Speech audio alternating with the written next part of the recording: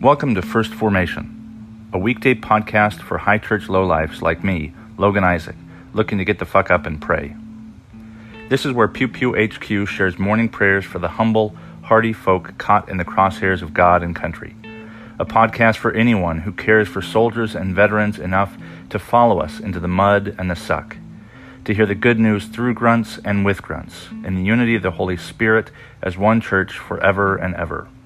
Fall in.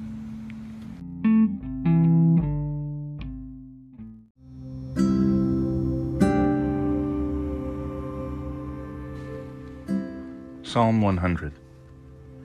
Make a joyful noise to the Lord, all the earth. Worship the Lord with gladness. Come into her presence with singing.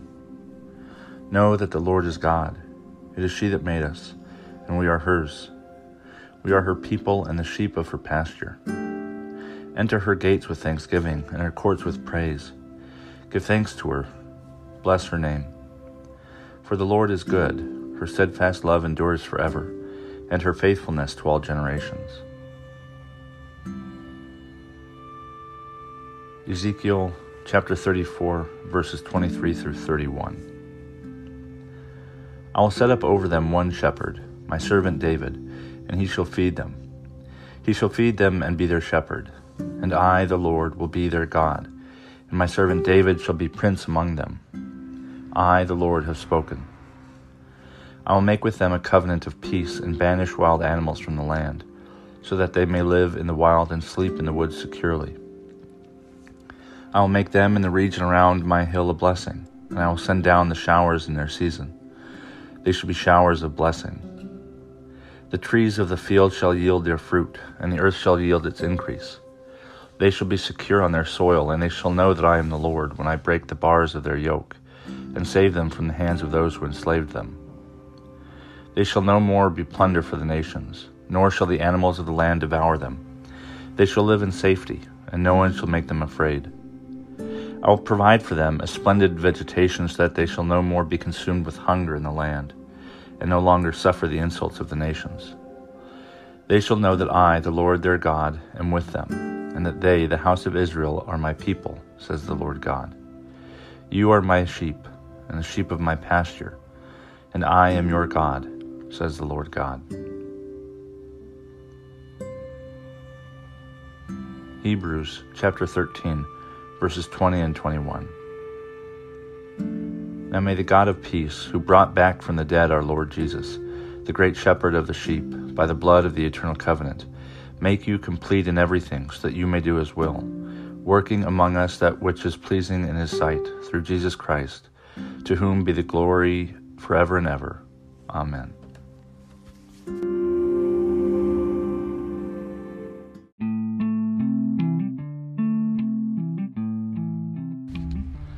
Good morning and welcome to the fourth Tuesday of Eastertide. This is Brother Logan Isaac broadcasting from the Appalachian Abbey in Knoxville, Maryland. This morning's readings come to us from Psalm 100, Ezekiel 34, and Hebrews 13. The readings yesterday were, I read from the RCL, but I also made the reflection and the prayer reflect Florian's feast day. And that's something I'm trying to do to make the Soldier Saints feast days a little bit more timeless. But to my knowledge, and I stick with the Lesser Feast and Fast, which is this Episcopalian resource for saints and their scripture readings and sometimes short prayers called collects that are oriented toward the particular gifts or life of the saint in question. But some of the soldier saints are a little bit more obscure, and so I'm hoping in the future to create or draft or propose readings for these different saints who are kind of obscure. And so if you want to help do that, let me know. Reach out to me on social media. This morning, the readings are following the theme from last Sunday, which is on the shepherd. And we did Psalm 23 last week, which is this really popular psalm, and uses that imagery of the shepherd. And this morning we hear in Ezekiel how, I think yesterday was Ezekiel as well, how David is going to be this kind of exemplar of the shepherd, that David, being a servant, who also was in fact a shepherd. He was, during the Cinderella story, when Samuel was coming around to find the new king after Saul, David was the youngest, or is the youngest, and he was off tending the sheep, and Samuel had to ask, is there another son that you haven't shown me? And so David is not just kind of a symbolic shepherd. He was literally a shepherd, and he rose to be king. And the emphasis on lowliness and humility, I think, is just woven into our tradition, and it's why it's so important for military ministry that I recommend, I suppose, or that I try and shape around the humble, hardy folk who are kind of caught in the middle between all these stereotypes. People who are much more focused on doing their job and doing it well and keeping their head down and kind of doing what's asked of them, because they don't expect much. And when you don't expect much, everything is a gift. There's no way that David ever would have expected to be made king, but he was kind of up to the task. I think he bordered on egotism, especially later in life. But there's this episode that I always think of, not long after he's been anointed. Some of his older brothers are with the armies of Israel, and Goliath is challenging them, this 9-foot giant Philistine, and none of the Israelites are willing to go up against him. And so David decides he's going to do it. And it's this kind of scrawny little, scrappy, scruffy little shepherd boy who has a big head, or seems to. And as he comes down the hill, his own brothers accuses him of having a big head, of doing it out of arrogance or vanity or something. And David kind of says, well, should I not do it? Should I say nothing and do nothing? He doesn't deny whether or not he might be vain, which I think is this kind of weird, double entendre. He doesn't deny it, but that's precisely, that seems to me to be right, that if people are going to say that, let them say it. It doesn't really matter. It doesn't change anything about what's going on. And so shepherds, the people who are thought of as lowly and poor and in need and destitute, those are the people that typically God seems to favor. The lowest ranking grunt, the slowest runner, the guy who just barely passes his PT test, those are the folks that historically in Scripture are the ones that kind of come from behind and pull out kind of things that you never would have expected. And that serves as a warning against all of us who kind of get a big head without the requisite humility. That it's a reminder, a kind of warning against letting some of our accomplishments go to our head. And that being said, I did want to mention something of a prayer request. For I guess a couple of weeks, maybe just about 2 weeks now, there's been this possible opportunity to contribute to the COVID-19 fight by sterilizing personal protective equipment. And this opportunity pays well. It's meaningful, but it also, it'd be a nice paycheck. And I wasn't really sure it was going to happen until finally last night I got the go-ahead. And there's a nonprofit in Ohio that's doing these massive sterilizations of masks mostly, but also other PPE. And I'm fairly confident that I'll go ahead and go and do a 21-day deployment or assignment or whatever, cleaning PPE, which means that my partner and our daughters are going to be on their own for 3 weeks, or, clearly, but Laura's a really capable parent, but anybody that has 2 kids, especially one that's just starting to crawl and climb, makes it really difficult.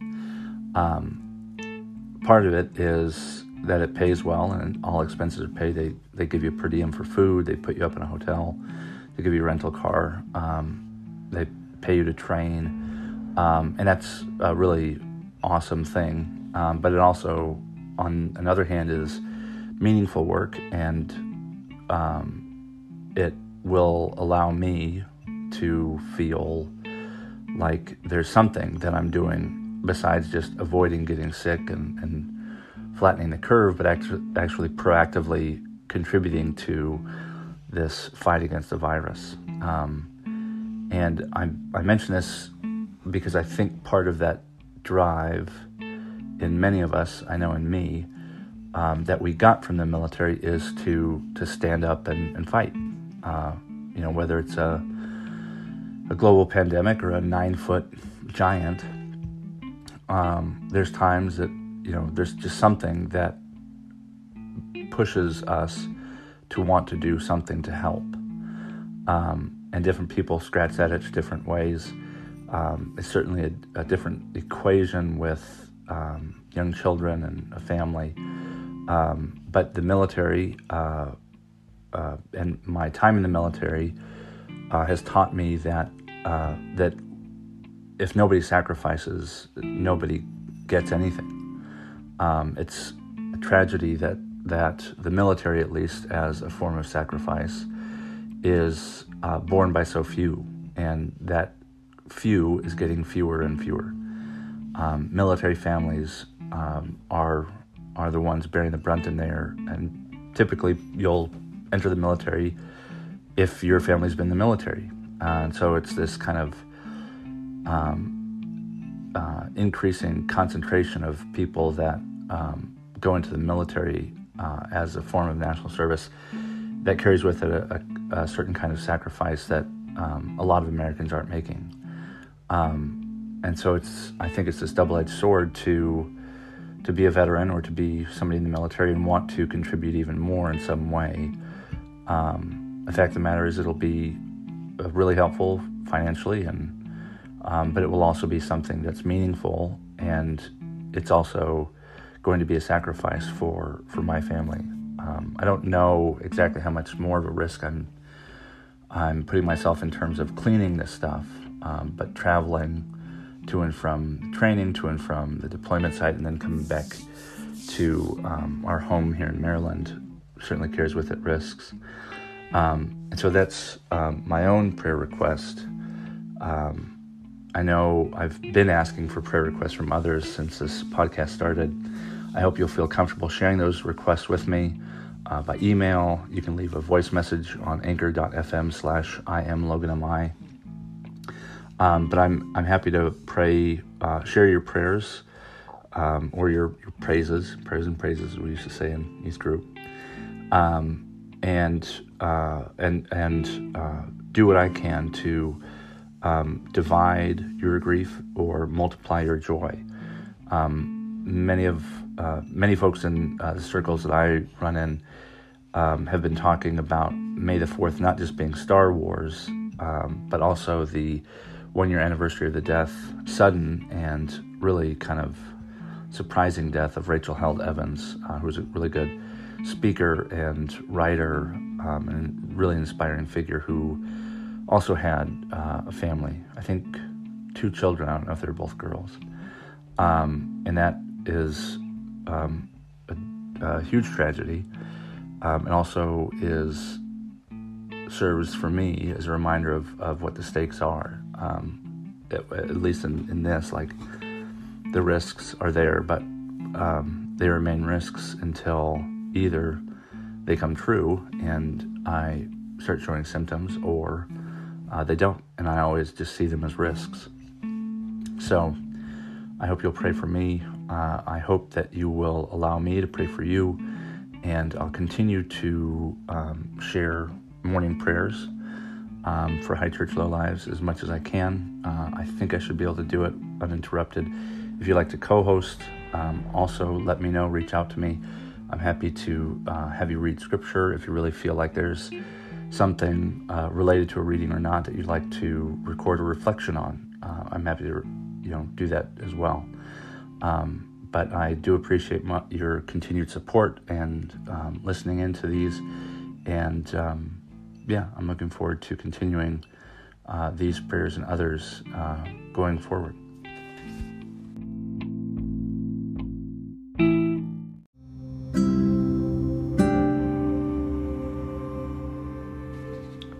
A prayer for the fourth week of Easter from the Book of Common Prayer. O God, whose Son Jesus is the Good Shepherd of your people, grant that when we hear his voice we may know him who calls us each by name, and follow where he leads, who with you and the Holy Spirit lives and reigns, one God, forever and ever. Amen.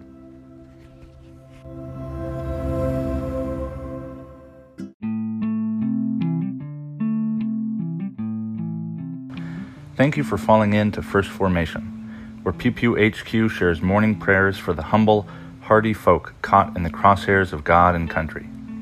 If you like what you've heard, I hope you'll consider participating in one of the three following ways.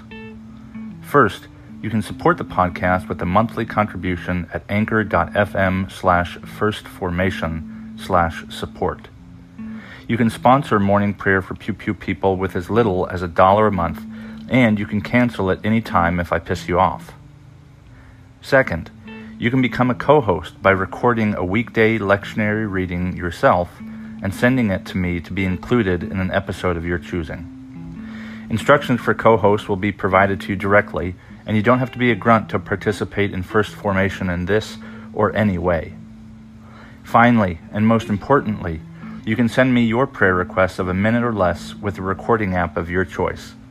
Prayers may be added to a morning prayer episode, aired anonymously if you wish, or kept private for me to pray for off air. So there you have it, 3 ways to participate in morning prayers for Pew Pew people. I hope you'll continue to listen in and maybe even consider participating yourself.